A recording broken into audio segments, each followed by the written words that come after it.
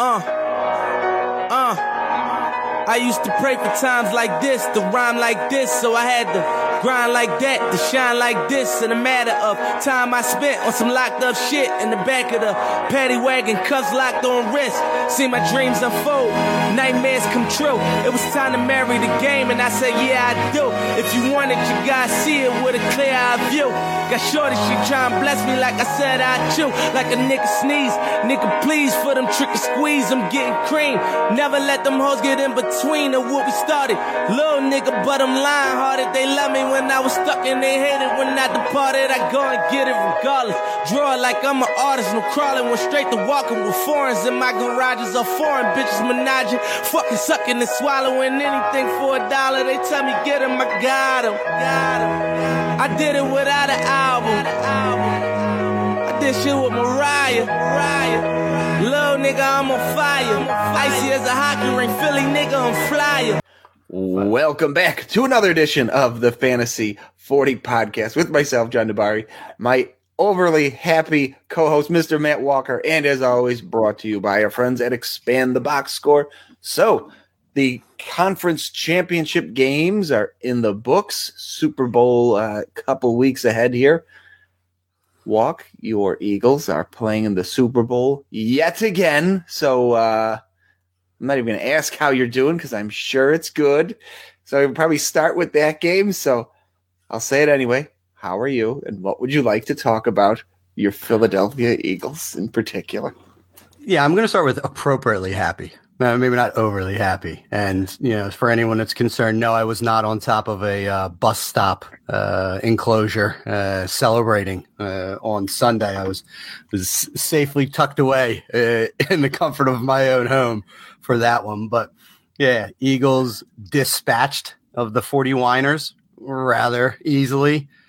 Get it. Losing Brock Purdy pretty much at that point. I think it was only like a 7-7 game still. And I was like, well, this one's over. You know, your boy Josh Johnson was not going to be the difference maker in this contest. So it was just a matter of when the Eagles started piling on the points.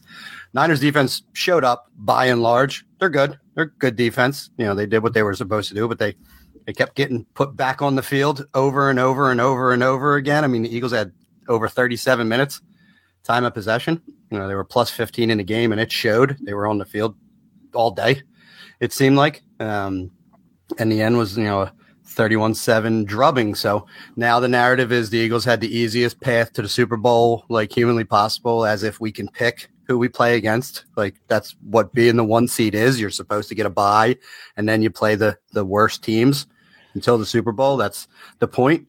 The reality is the NFC is inferior to the AFC. So there's really nothing we can do there. The Giants were everyone's darling. They beat the Vikings. We smacked the shit out of them. The 49ers were like the Shanahan team of destiny. I know Brock Purdy got hurt. Smacked the shit out of them. Like we're destroying the teams that are put in front of us, you know? And granted, they couldn't generate any offense, but listen, we ran against the best run defense, I think, statistically in the NFL. I mean, we ran on them. Like we used their strength and beat them with it. So it's, to me, impressive nonetheless. Reading that Brock Purdy has a torn UCL, which Tommy John, you know, for the baseball fanatics, which I read a thing yesterday that said he can avoid it and get some other repair instead of replacement. And then my thought is, if that was a thing for a guy who throws the ball, I mean, I could see like if he was a, you know, linebacker or something, but if he throws the ball, don't you need the Tommy John? Like, I'll defer to experts on Twitter as to what should be done, but I think the motion is different from a baseball pitcher to like a football quarterback, that maybe you can get away with a repair as going to a, you know, full Tommy John surgery, because Josh Allen also partially tore his UCL. That's the same injury he sustained. He didn't fully tear it, and he was back throwing a football the next week. You know, so it's probably something to do with like nerve damage, grip strength. Like that was the problem with him. Hoping he gets to come back. I mean, obviously didn't want injury to impact the game. You never want that, even against your opponent. You want to get their best, you know. So now they have this asterisk. Well, listen, but I hate when other teams have the asterisk, right? It's what if Brock Purdy was healthy the whole game? I don't know that it would make a huge difference personally. in the game. Maybe they get another touchdown. Maybe it's 31-14. Maybe it's 31-17. Okay. It's still a cover, a big cover by the Eagles, and they're walking away to a championship. He wasn't going to bridge the gap for them. I don't think Jimmy Garoppolo would have bridged the gap for them. I think we're the far superior team. And that's no slight to them. They were dealing with their third string and then fourth string quarterback in the game. Well, I mean, that's the reality of the NFL. People get hurt. So we move on. You know, Trent Williams temper tantrum aside. You know, we were pretty healthy going into the Super Bowl 2 weeks from now, and the same can't be said for our opponent. Yeah, and it's not even like right. Given Philly's pass rush throughout the year, 70 sacks, I think most ever. Is that correct? It was not. The Bears still had us. So it just goes to show you like what that team was in a the 85 Bears season. Had more. I think it's the 80. Yeah, there's like 2 Bear teams, I believe, and I think one was the 85 Bears, was so like 75 sacks. Can I go back to that? It was good to be a Bears fan when I was a kid. Which is just bonkers, right? Yeah, back then. But anyway, the point is, it's not a crazy outcome to have something bad happen to an opposing quarterback when you're facing a team that has all year beat the shit out of opposing quarterbacks. Like the least surprising QB injury ever, like in hindsight, you know what I mean? If someone was going to get hurt ever, it's whoever was playing the Eagles. Yeah. I mean, our pass rush is ferocious. I mean, Hassan Reddick should have at least been votable for defensive player of the year. The fact he's not even on the ballot is insane. I mean, the dude had 16 regular season sacks, 5 forced fumbles, pass defense, fumble recoveries, almost 50 tackles, like disrupted the game week in and week out. And, you know, the dude can't even get on about, had another 2 sacks. He was the one that hit Purdy, you know, when he got injured, you know, and just really set the tone for the game this year. And we're happy to have him. You know, the Temple product coming back home. It was another stroke of genius for Howie Roseman. He's batting 1,000 this year as far as the moves he's made. I'll tell you that. He's not had a stinker yet. So, yeah. Fly Eagles fly. They're going to win the Super Bowl. we can get into that. They've already been installed as a 1.5 point favorite, which, you know, I appreciate that.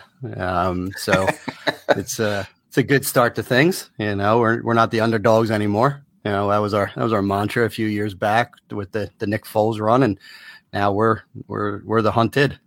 You know, so it's an interesting place to be in.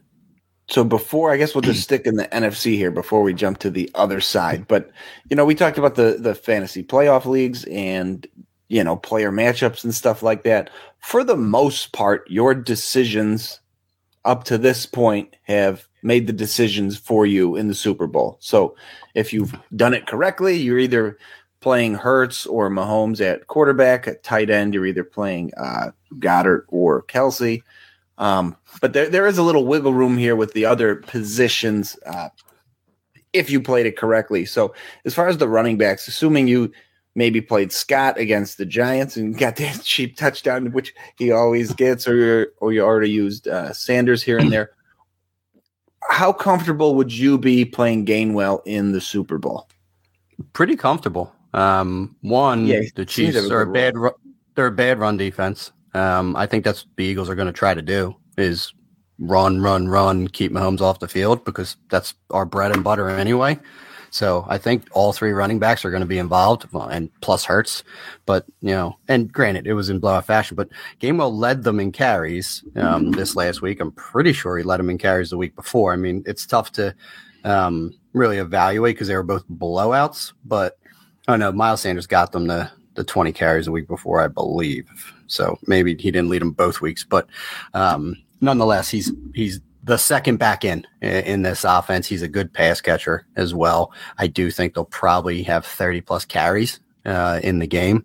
And, you know, that could be, you know, 8 to 10 conservatively for Gainwell. If things break in his favor, he looks like a different player these last couple of weeks. He's running determined. You know, he's breaking tackles. He's getting north-south. He's not dancing a lot. And I think he's realizing, make the most of the opportunities that are in front of you, son. You know, like go get those yards. And yeah, he's looked good doing it. I'd feel real comfortable with him, especially if I already used Sanders and Boston Scott, that he's, 10 plus touches should be assumed for him.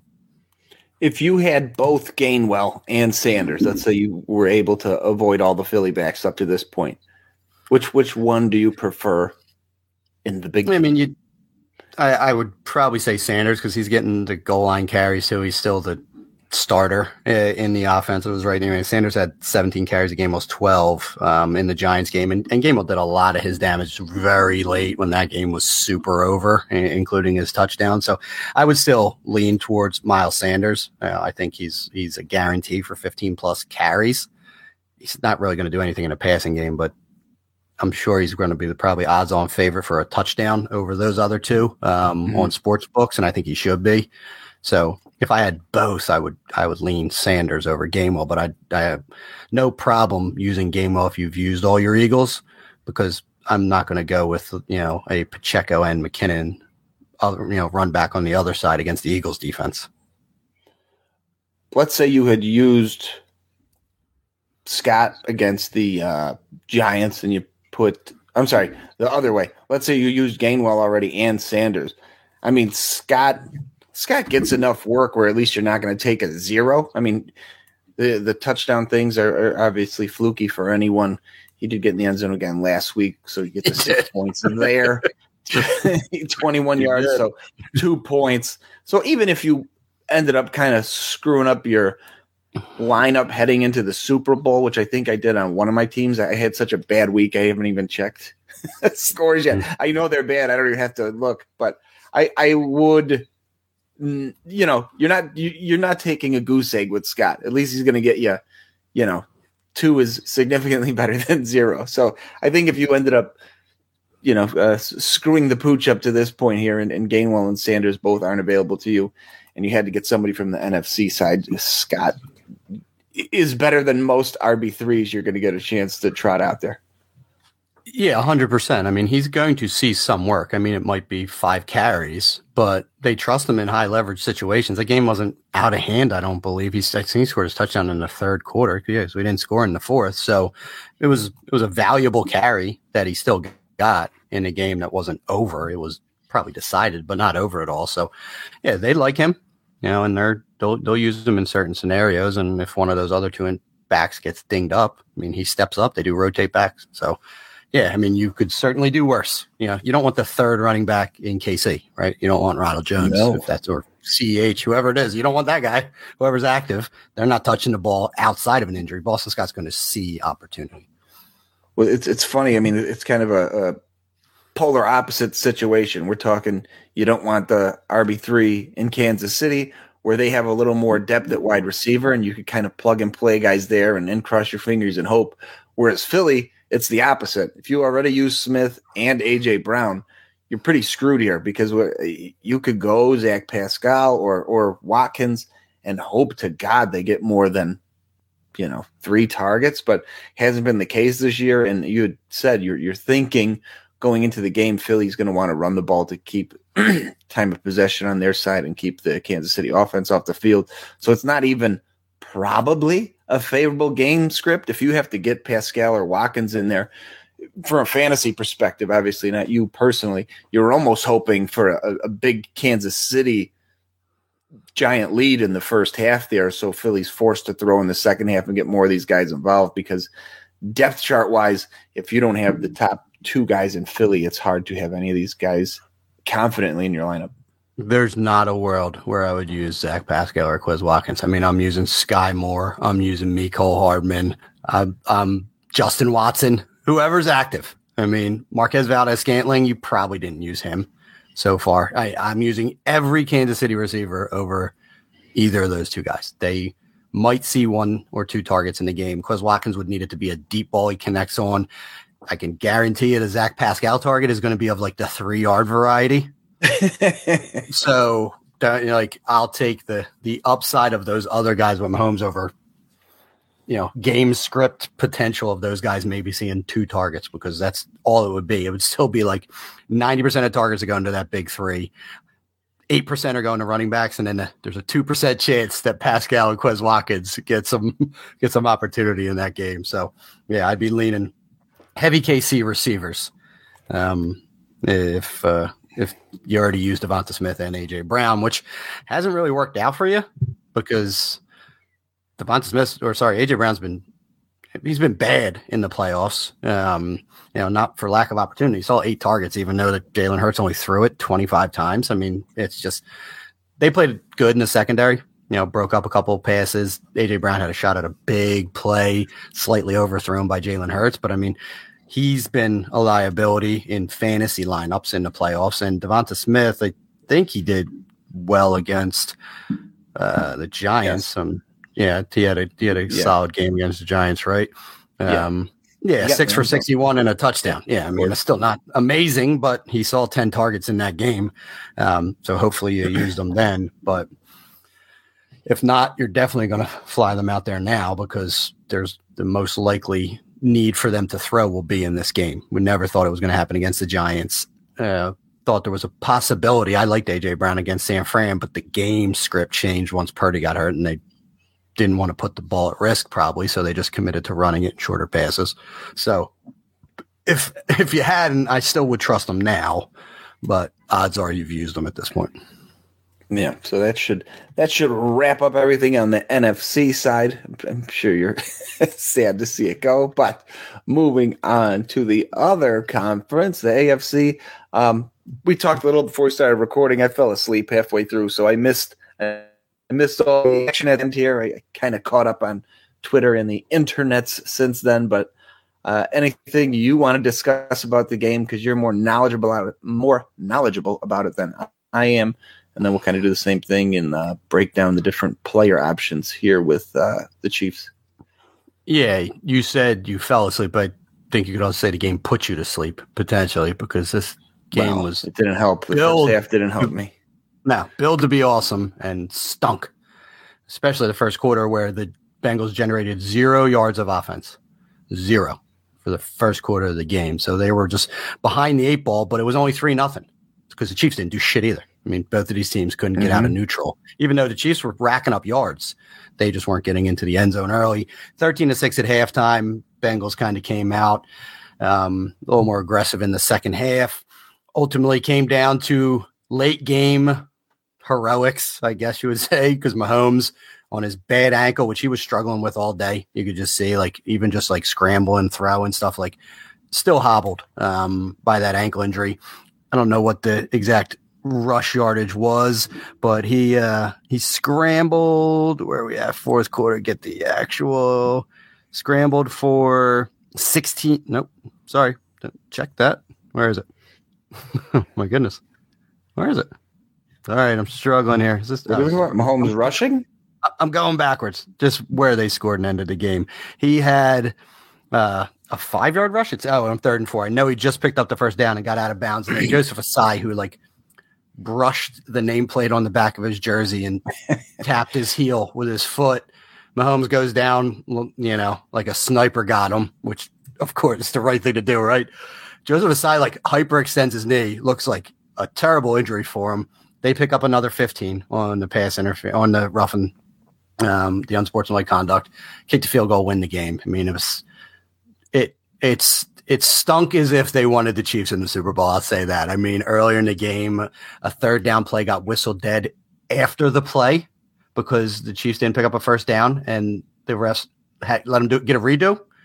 On the redo, they still don't convert, but they pick up like a pass interference, I believe it was, on the play, and there was a blatant hold by the Chiefs offensive lineman on that play where it shouldn't have been a first down either, and they got it. I mean, if I'm a Bengals fan, I think you have cause for crying at this point in time, because it sure looked like it was pretty slanted in the Chiefs' favor as far as everything was concerned. I didn't look at penalties, but 9 for 71 on the Bengals as opposed to 4 for 55 on the Chiefs. So Chiefs racked up some yardage, but pretty significant tilt, as far as penalties were concerned. By the letter of the law, that last play was unnecessary roughness, whatever the hell it's called, because he was clearly out of bounds, but it wasn't like he laid him out. It was like he was trying to run him down to get him before the first down.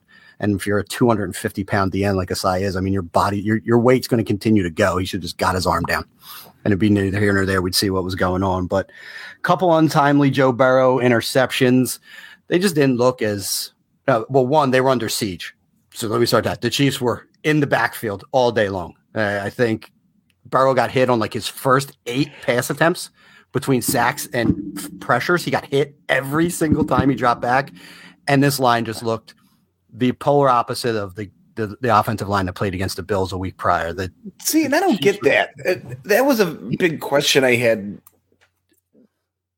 from last week to this week was on paper, I think I like the names the Bills have up front compared to Kansas City. I mean, KC has Chris Jones, who obviously is probably the best guy on both teams, and when Von Miller's not healthy. But yeah, it's like, what did the fucking Bills? How did they shit the bed so bad a week ago, where they barely got any pressure on this guy with these bums? And then you saw what Kansas City was able to do. And I mean, I wonder if it's, who's Buffalo's DC, Leslie Frazier, and Spagnuolo for Chiefs, I'm not mistaken. Maybe it's just a scheme thing. And if Kansas City if Buffalo can't scheme to get pressure on a guy at home in the snow where they have 3 of their starters out, the Buffalo is probably gonna, we think we talked about it a little bit last week.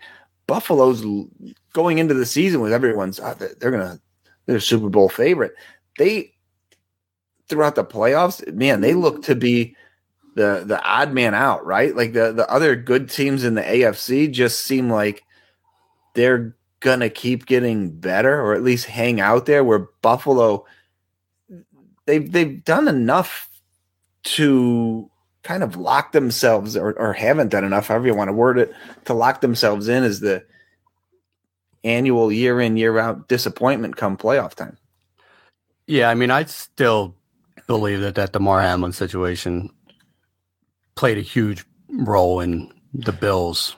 After that, they just didn't seem the same. I mean, they let the Dolphins hang around for far too long in the wild card round and made Skylar Thompson look like a competent NFL quarterback in that game. And then they just looked flat and defeated against the Bengals pretty early on. It was. This has been a lot of two Bengals stinkers in a row. There's been a lot of bad football in the playoffs. I mean, I can't say there was a good game yet. After that first weekend, the bar was set so fucking high. That wild card weekend was. I think I said it when we recorded. It was one of the best weekends of football I ever watched. I can remember. There was a lot of scoring. I'll give it that. I still don't know that they were good games. I mean, listen, we were just talking about the Bills. There was 60-some points, Bills Dolphins. That game wasn't supposed to happen, right? I mean, we both said that the Vikings were a little bit of a fraud. That the Giants got past them. Tampa Bay, I mean, they were a losing record that made the playoffs, so that wasn't too shocking that Dallas dispatched to them. But, I still by and large think it's been a bad run for the NFL in the playoffs, regardless of conference, to be honest with you. I do, and at the end of the day, I think that the Bengals are just as good as the Chiefs, in my opinion. I think they play that game 10 times. It's 5-5. When it's all said and done. Yeah, I agree. Little favor in the Chiefs here, but the 2 best teams made it to the Super Bowl this year. And if the Bengals would have beat the Chiefs, I would probably make that same statement. It's whoever was better on that game was the best team in the AFC this year, in my opinion. Yeah, I don't disagree. So the end result was there. Both 1 seeds made it to the Super Bowl, so it's chalk at the end of the day. I think the better days are ahead for the Bengals. I like Luan Arumo in defense. I think he gets the most out of his players. Hopefully they can fix that offensive line with the Bengals, because that's still what's holding them back at the end of the day. Coming into this year, they fixed they all got hurt again. That was the problem. I mean, one, Lyle Collins wasn't what they expected, and then they lost 2 other guys going into the game, or 3, I think. So I think they had 1 starter on that O-line from what started the season, and even draft picks like Jonah Williams hasn't panned out. He's been bad as a left tackle. So they're investing in the position, but they're just not getting the results that they want out of the players. And you need an offensive line for that offense, to really be able to hit. I mean, you're looking at, they're a push the ball down the field offense, and they turned into like a short dink and dunk because Burrow has no time to throw. Yeah. So you can't use your weapons like T. Higgins and Jamar Chase the way they did at points last year because Burrow's running for his life every single play. Also kills the run game, which they looked terrible running the ball. I mean, entirely. They had, as a team, 71 rushing yards on 17 attempts, and 30 of those yards came from Joe Burrow. Yeah. 30 of those yards came from Joe Burrow on scrambles. I mean, listen, KC didn't do any better. They had 20 carries for 42 yards in the game. They couldn't run the ball to save their lives against the Bengals.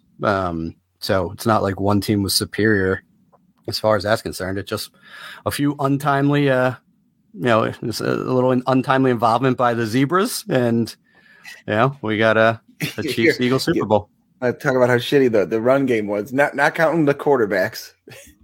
The longest run for the Bengals, P. Ryan hit a 7-yarder, and the longest for the Chiefs, Pacheco hit a 6-yarder. So nobody even ran. I mean, obviously, I don't know what the down and distance was when they took off, but nobody theoretically even ran for a first down. Like they couldn't have got it. To give Mixon a little due, he also had a 7-yard long run, so it wasn't even P. Ryan. They tied for the long run, but Mixon didn't do crap. Other than that, second to Pacheco was Hardman with a 5-yarder. Yeah. I mean, it was ugly. Tell you what, Pacheco looked good as a pass catcher though, and I'm sure we'll get into that. He had 5 for 59 on 6 targets. He runs angry as shit. I'm pretty certain he got a concussion on the one run on the sideline. And he popped up and they like shuttled him off to the sideline pretty quick. And then they showed a trainer speaking to him, and he was like trying to wave him off and shake him off. And they never made any reference to him going to the medical tent, and he played later in the game. So that might be neither here nor there, but his running style seems like it would increase the likelihood of head injuries. But regardless, he would likely be fine 2 weeks going into the Super Bowl, cleared medically speaking. But he at least was able to produce as a pass catcher because he couldn't really do much as a runner in that game. But you'll take the 5 for 59. What's proven interesting is how little Jerick McKinnon's been involved. What happened with that in this run? Because even going into the playoffs, me and you were like, we got to squeeze McKinnon into these lineups. So the fact that he fucking has vanished. And for no real reason. I mean, didn't he have a good week 17 or 18, something to close the year where you're like, okay, this is trending in the right direction. And I mean, Pacheco might just be grossly outplaying him. I mean, passes the eyeball test at least. But the complete disappearance of McKinnon is pretty shocking to me. Yeah, I mean, I'm just at the rush. He had 11 carries in the Jacksonville game. He hasn't been involved as a pass catcher at all. I mean, he got lapped by Pacheco in this Bengals game. I mean, he did have 4 targets, didn't do shit with them. I mean, he ended up with 2 for 17. Like I said, Pacheco turned his 6 into 5 for 59. Like maybe wear and tear. I mean, I'm pretty sure McKinnon's a 31-year-old running back at this point in time. He's 30-year-old, and he's had some significant injuries in his life. Maybe they overused him. And now they're looking at this 21-year-old bulldozer in Isaiah Pacheco who runs like his hair's on fire every single play. And they're taking some of the load off of McKinnon, which is ironic, right? Because they lost like all their receivers in the game against the Bengals. And we talked about that before. There was no increased usage for Jerick McKinnon. I would think he'd be out in the slot, getting dump offs, stuff like that. No, they're throwing it to like some guy named Matt Kemp, like in a critical third down. I'm Marcus Kemp. Marcus Kemp? Yeah, him too. Sean Kemp. Sean Kemp. That's right. Yeah, that's dude. Whatever. All right. Congratulations. Got a catch in the playoffs.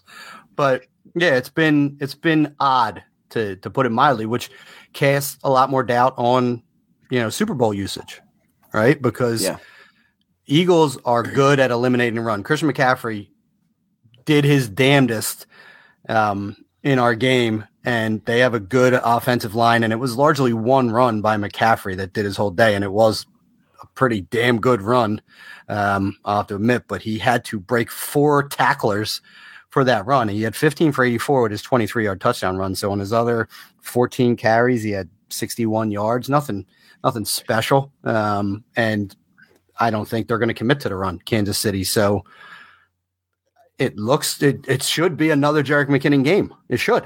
That's theoretically. He should be the one in catching the checkdowns, passing.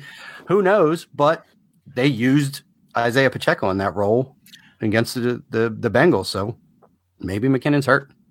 So before we kind of go through the players and which, depth chart, down the depth chart guys, we kind of like to plug in these playoff fantasy lineups. We've been talking up Pacheco, and the name McCaffrey has been thrown out there a bit. So just to bounce back to Dynasty for a second, put you on the spot here. Where do you have, just off the top of your head, how high do you have McCaffrey next year, full season with the Niners? And then there's a second part. It'd be hard not to put him in the top 3. You said Dynasty, but if you're just saying next year, truly, you'd probably still be my running back 1, to be honest with you. That's what I'm thinking, right? Yeah, I mean, Dynasty, not age is creeping up on him. I have an unhealthy affinity for Bijan Robinson that I think will be the Dynasty running back 1 in very short order. I think Breece Hall was showing people a lot before he got hurt. If he can come back from that injury with that offense, he's going to be something special. I'm writing a thing right now I'm doing a series for DLF all off season with doing mocks, and the first couple I've done with rookies, and I was looking at DLF has like their cornerstone rankings, which are guys that are rookies last year, this year, and Devy guys for next year, and you kind of rank those, 3-year window guys. And one of them, Breece Hall, was I think 3rd overall, and they were third RB3, and they were actually in the article. I think Ryan wrote it, said that they were shocked he wasn't number 1. I mean, and I thought Breece Hall was good. I don't know if he was that good, but I mean, I might be out of the loop because even you were just talking about how kind of upside you think he has in the Jets offense. So that's interesting. I think my evaluation is off on him a little bit. And it doesn't mean I don't like him. I just didn't know everyone else was so high on him. Yeah, I was impressed with what I think he would have, no pun intended, ran away with Rookie of the Year if he hadn't got injured. I mean, he was hitting his stride. In the game he got injured, he was destroying the Broncos. I think we were going to be looking at everyone did. Yeah, right. Including every head coach candidate who clearly told him no, they want nothing to do with the Broncos, largely because they have no draft picks and they're tethered to Russell Wilson for the foreseeable future. But I'm big on Breece Hall. And the McCaffrey thing, my only concern is, them trying to limit the wear and tear on him. When it comes time to have to win, it's all McCaffrey all the time. But sure. A healthy Eli Mitchell deserves 10 plus touches a game during the regular season, which will limit them. And they don't want to be a pass heavy offense. So a lot of his difference making capabilities in the fact that he's going to get you 5+ receptions a game on average, which is just sets that fantasy floor so high. I could see him living in like the 15 touch world most games for them next year. And still being super productive, but not being the like running back plus receiver that we've had in our lineups for the last several years. So that's my first part was that. How high do you have him? Because I think for me, he's my RB1 next year, just, off the top of my head. Now, the second part, Pacheco, do you have him in the top 12 spot heading into next year? I haven't broke down rankings yet for next year, not even slightly, but especially seeing him get more involved in the passing game now, and I liked him coming out last year, you're going to have a hard time. And, obviously anything could change here if they sign, Barkley or something crazy happens, but you're going to have a hard time convincing me, based on what we've seen through the playoffs so far, that Pacheco isn't top 12-ish in my rankings next year. Yeah, I'm not going to put him there because I always think there'll be another guy, especially in the pass game. But it's even shocking. I we both like Pacheco. And this still even shocks me to see that he piled up 830 rushing yards on the season, 4.9 yards per carry, caught 13 of his 14 targets for 130 yards in the regular season as well, 10 yards per clip. Didn't get a big opportunity. And they even use him in the return game because they wanted to get his speed and play. Get him off the return game, please. I hate that with my starters because that's just an opportunity for them to get hurt that likely will produce me no fantasy points. Yeah. I get why real NFL teams want to do that, but it always makes me cringe when my guy is still playing special teams unless he scores a touchdown on the play. It's a play where I can only be negatively impacted if he gets injured. So get someone else in there. Get a 7th round wide receiver to do that instead. Let him eat up an active roster spot. He won't be top 12 for me. A long roundabout way of answering your question. I do want starting running backs in high powered offenses. I just think when you said it, I knew you were going to ask the second question. And I was like, he's definitely inside my top 20. I mean, he's probably a high-end RB2 for me that will have RB1 weeks. There's just so many opportunities in red zone where they still throw the ball. I mean, that's a huge issue for him is that Mahomes likes calling his own number, likes throwing the short touchdowns. Like they like being super creative where, Travis Kelce takes the snap and throws it to someone else. There's so much, there's a lot of, tight ends, wide receivers running jet sweeps in there. They're just not this straight ahead. Oh yeah, it's 1st and goal to 2. We're giving 2 carries to Pacheco before we have to figure out what we do on 3rd down. No, I mean, it's like, we might give him one chance. If he doesn't get in, sure as shit, Andy Reid's dialing something up that doesn't involve Pacheco at all. So I still think there's a little bit of upside with him. I'm excited about the player. And I do think he will be a top 20 guy. He's a must start option, but I could probably just rattle off 12 guys off the top of my head that I'll rank ahead of him in PPR next year.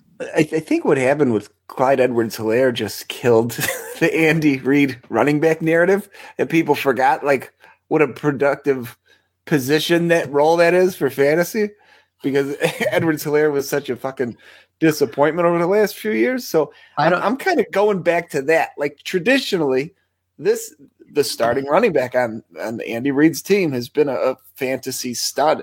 And like I said, just seeing this, you just said what? He had 17 targets all year and he had 6 14. This week. Yeah, 14 targets all year. So I think they're kicking the tires a little bit heading into 2023. I wouldn't be shocked to see him grossly outperform his ADP. Yeah, I don't disagree. And just quickly, I mean, his postseason, he's averaged 5.5 yards per rush. He's had 7 targets, caught 6 of them for 65. So yeah, it's still limited sample size, but yes, he's seen half as many targets in 2 postseason games as he has the entire regular season, and he's maintained his production as far as that's concerned. So yeah, reason for optimism here. And one thing I have to say before we move on is I will never forgive myself for Clyde Edwards-Helaire, because if you remember going back in that draft, I was not high on Clyde Edwards-Helaire. Everyone was like sucking him off about how well he how many passes he caught. I'm like, he didn't do anything with them. Like that whole offense caught passes. Like I was not impressed with Clyde Edwards-Helaire at all at LSU in that offense. And then stupid Patrick Mahomes has to ask for them to draft him at the end of the 1st round. And like a sheep, I just went right into the pen for slaughter and was like, oh yeah, Clyde Edwards-Helaire. It's either him or Jonathan Taylor. Pick your poison. And I hated him. He was not even a top 5 running back for me before that. And I let the draft pick determine his, Gareth capital. I mean, it matters. I want to just punch myself right in the face because I was like, I'm watching the film. I'm like, he's not that good. He's not any running back in that LSU offense would have did the exact same shit he did that year. It was like predictable dump off after dump off pass. I never saw him break tackles. I didn't think he was anything special. I was like, he's good. He's decent. If he would have went in the 3rd round, I wouldn't give him a shit about him. Like, I probably would have 0 Clyde Edwards-Helaire in my portfolio. And instead, I sunk significant capital into a guy that I did not like.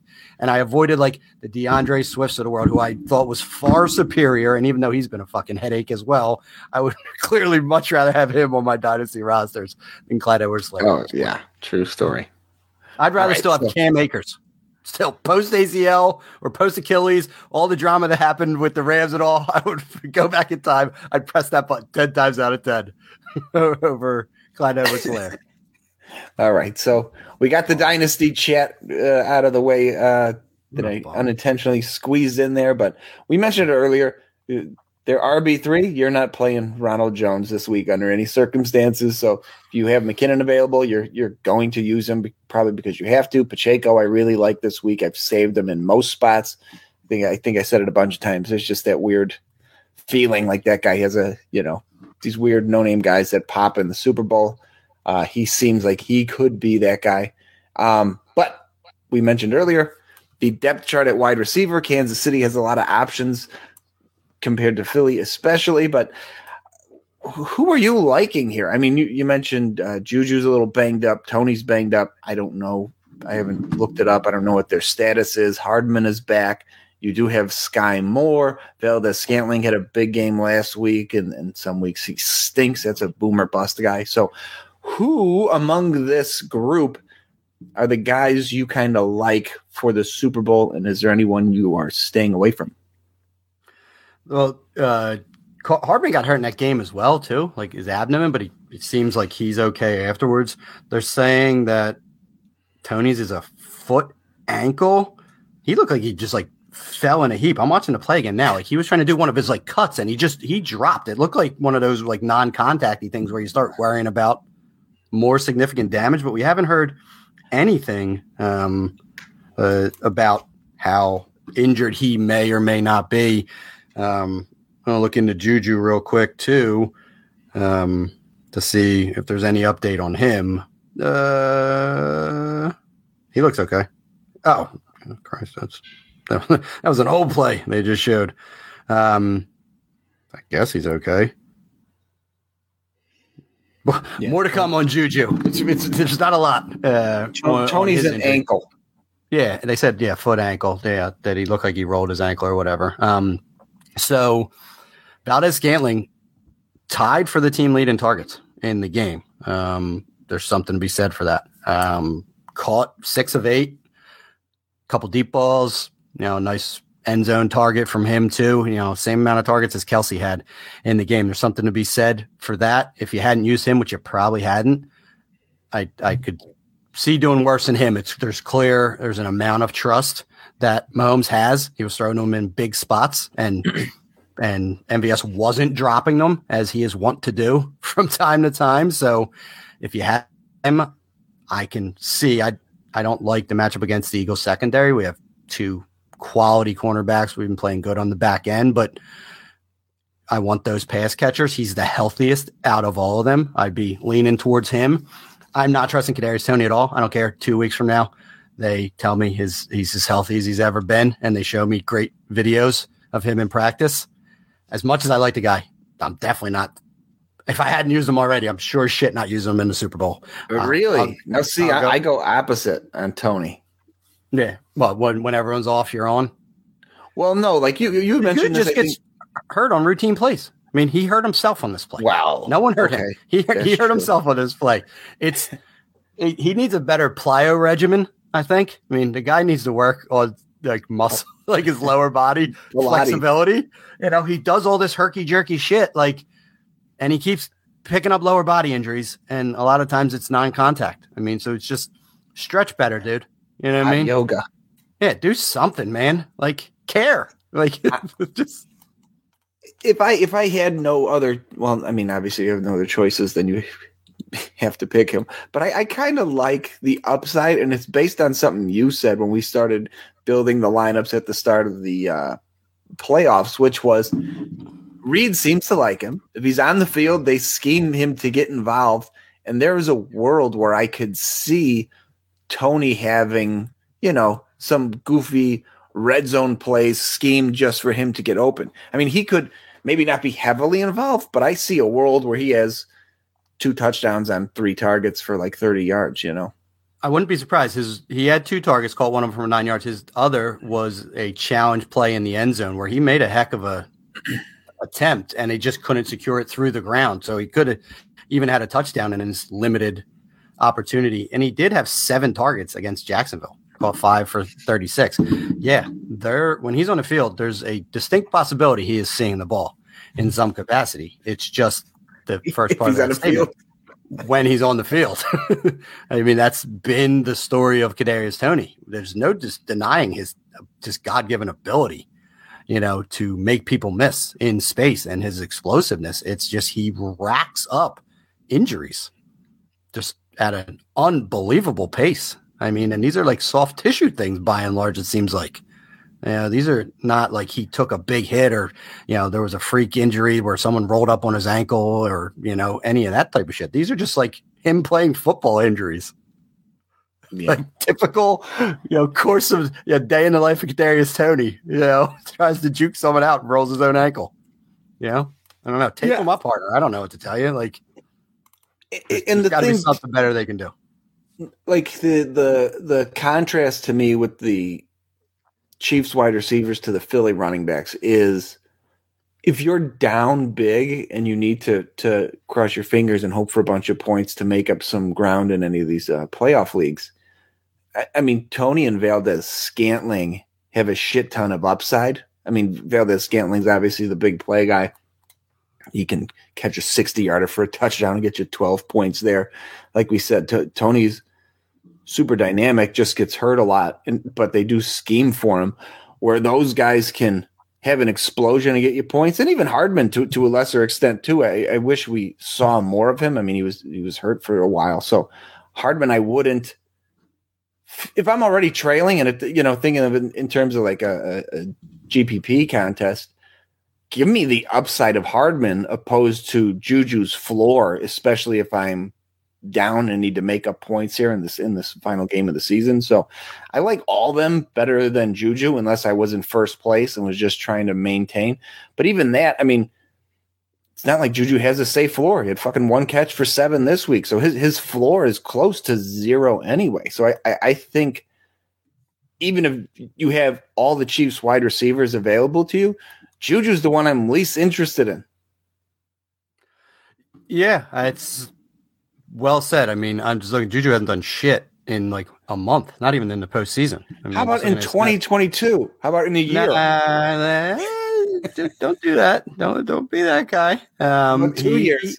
How about the last fucking 3 seasons? Been well enough. He had 900 yards this year on 78 catches. He hasn't been a dud. He had a 10-catch, 88-yard game against Houston not that long ago. We'll take that. And the week before, he was 9 for 74 and a touchdown. I mean, you're pretty pleased with that production. But since then, 3 for 27, 2 for 21, 2 for 35, playoffs 2 for 29, and 1 for 7 before leaving with injury.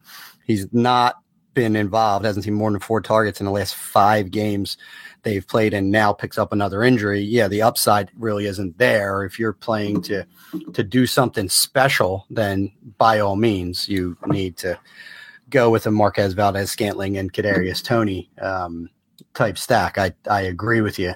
And sorry, I'm just looking up snap counts because I wanted to get an idea as to, and I know it was injury, but 45% of snaps still played for Juju. So even though he was injured, he played a fair amount of snaps. Sky Moore played 58% of snaps, didn't do shit with it.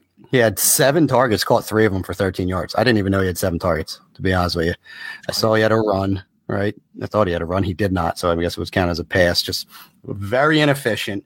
Mecole Hardman only played 22% of snaps, 15 overall. So re-injured or limited. I know he did get hurt in the game. Kadarius Toney played 4 snaps.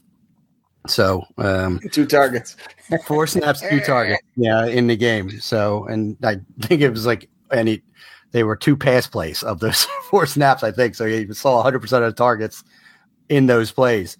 So it's just tough because the week before he only played 29% of snaps against the Jaguars, and talking about Kadarius Toney. So it's been tough. Justin Watson was a 56% snap guy 2 weeks ago. He was inactive. I think they said he was hurt, but I just think it was because Hardman came back that he just was like a numbers crunch. We might see Justin Watson active again.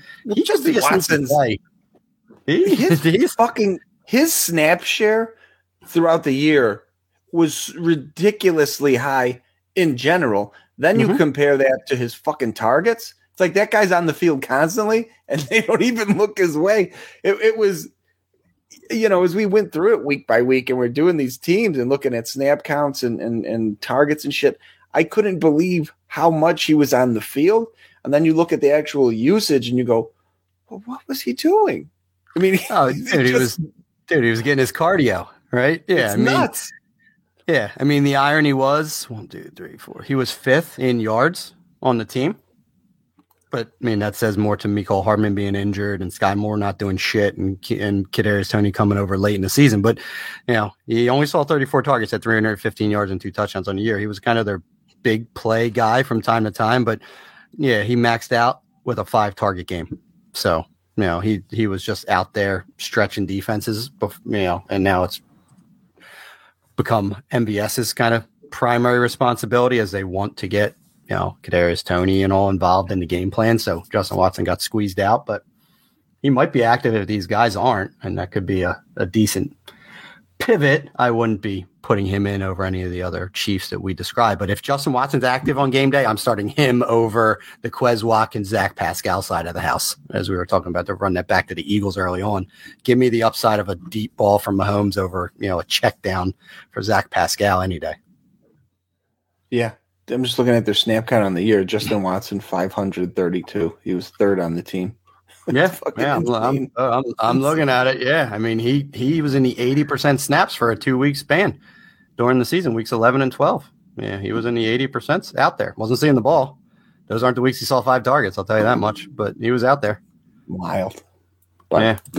I think we've covered it all. There's not no real sleepers here. I mean, if you're every once in a while, we talked about like the Travis Kelce jump pass to Noah Gray. There is a little upside with Noah Gray, but if you are in a position, I screwed up in one league and I ended up playing Goddard and Kelce, and of course I ended up with nothing here. So I will have Noah Gray in at least one lineup with my fingers crossed for some red zone magic, but.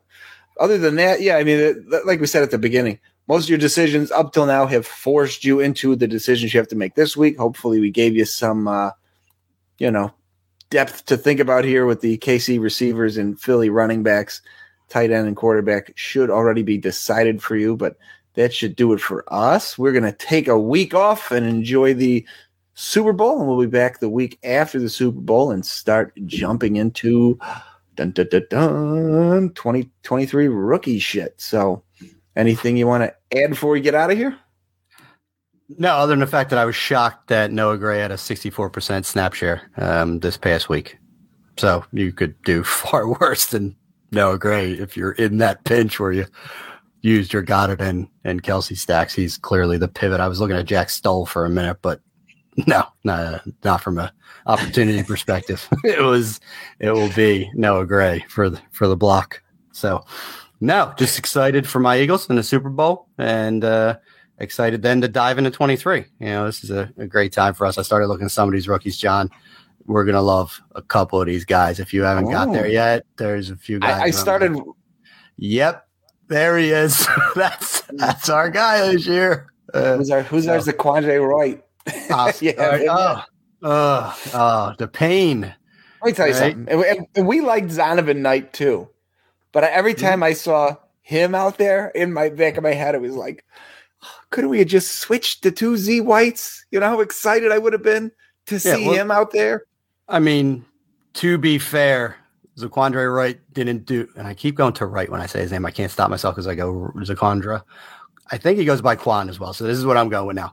But the Z is important. Zaquandre White was hardly less effective than Zamir White was this year. So it's a watch. And maybe year 2 of Zamir White, if they don't re-sign Josh Jacobs, could be a lot better. But it wasn't like it was a huge L. I still like the talent of the kid. He just, was a long shot and, couldn't crack the top 4 with the Dolphins. It's unfortunate, but there'll always be misses. But our track record of success of the non-obvious guys, still is above reproach. So, when you start talking about the Aaron Jones and the Antonio Gibsons and the Tony Pollards of the world, it's usually a 41st. So I'll take the L on a 4th round Zaquandre White who doesn't pan out from time to time. I'm still going to keep swagging. And this class, as far as running back, is super deep too. So you're going to get guys you love in like the late 2nd round. Like, I don't know if you saw, I tagged you in a rookie mock. And I'm like, oh no, I got it. It's tough. I mean, listen, there was still a couple guys there I liked. I think Devin A-Chain is going to go pretty high, and he's a super explosive kid. I just just to save you some effort, Zay Flowers hasn't been drafted yet. I almost went Zay Flowers. It was that the Boston College kid, right? Yeah, I mean, kid's a stud. And then I also like Kenny McIntosh a lot. I think he's being undervalued right now as kind of a lightly used Georgia back, but I like the way he plays, and he's a dual threat as well. So I'm looking at, I was pick 2-6 or 2, whatever I was, mid-second round, and I'm still like literally debating between multiple guys that I'm going to be high on, come draft season. So 2 names for you to take a look at when you drop. Flowers have been mocked in NFL first round. So, if I can get him here, I'll take him. Yeah, Vusu literally just said that, and I forget the exact tweet, but pretty much said that Zay Flowers is a better version of Deontay Johnson. Don't get me going there. I figured landing that plane right in front of you would. Now I know. Now I can already tell. Hit send on tweet is going to be. You might just want to attach that tweet to your pick and say no more. You had me at Deontay. So. Yeah, kid's electric. I was looking at him and I was just like, you know what? I want to say something about Devin A-Chain. So that's why I pivoted, but Zay Flowers was all but selected. Landing spot's going to change a lot, but talent, the kid should have been picked before now. I'll tell you that much. Well, yeah. So we're already digging into rookies unintentionally before we. We're always digging, John. Don't think we just start next week. Hey, we start Senior Bowl's this weekend. Yeah, we start talking next week. Bowl. Yeah. John's going to have so much shit to talk about when we come back after the Senior Bowl of the guys he loves. This is he likes the old guys. So no better time than the present to pivot. So fly, Eagles, fly on the road to victory. We're winning in Glendale. 2 Super Bowls in my adult life. Never thought it was going to happen, but now we're getting greedy. And it's every year. Yeah, except nothing less. Super Bowl or bust for my Eagles. So get us out of here, John, before I say some shit I'm going to regret. I'm pulling for Philly. A for you, and B, I need the footage of the Philly celebrations again. So people running into poles and eating horse shit and all the other nonsense. Listen, we push the envelope. Okay, we're not just like high-fiving each other and going back to sleep, right? Yeah, we got to do some stupid shit apparently. So. Beware, city of Philadelphia. As if precedent was already here. You think we're going under it? I don't think so. Time to get unreasonable. Yeah, I mean, think of your wildest, what you can imagine in your wildest dreams and prepare for it. Well, that should do it for us. For myself, John DeBari, my co-host, Mr. Matt Walker. Brought to you, of course, as always, by our friends at Expand the Box Score. We are the Fantasy 40, and we are out of here. Word to Philadelphia. Grease everything.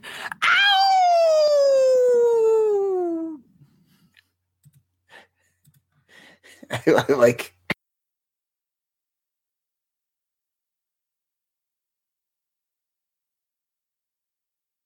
She'll build something and my son will knock it over. It was perfect. We're on Magnetiles with that, and my son's the same.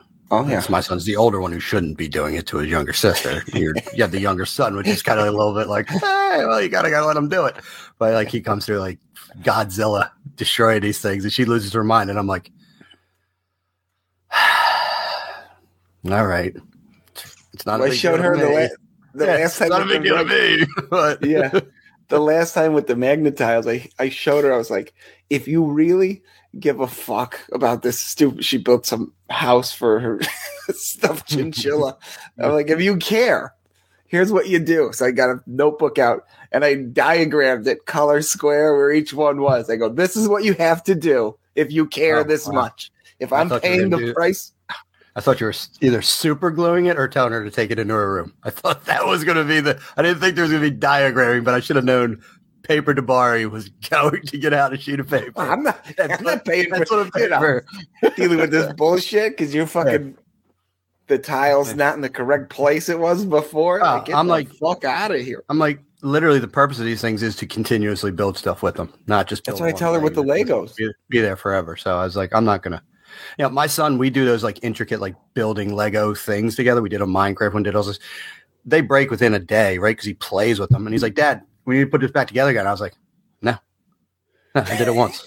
That's literally all you're ever going to get out of me. It's one time. I don't even know where the instructions are. I'm not guessing what this thing looks like. I have all the instructions. Build something else.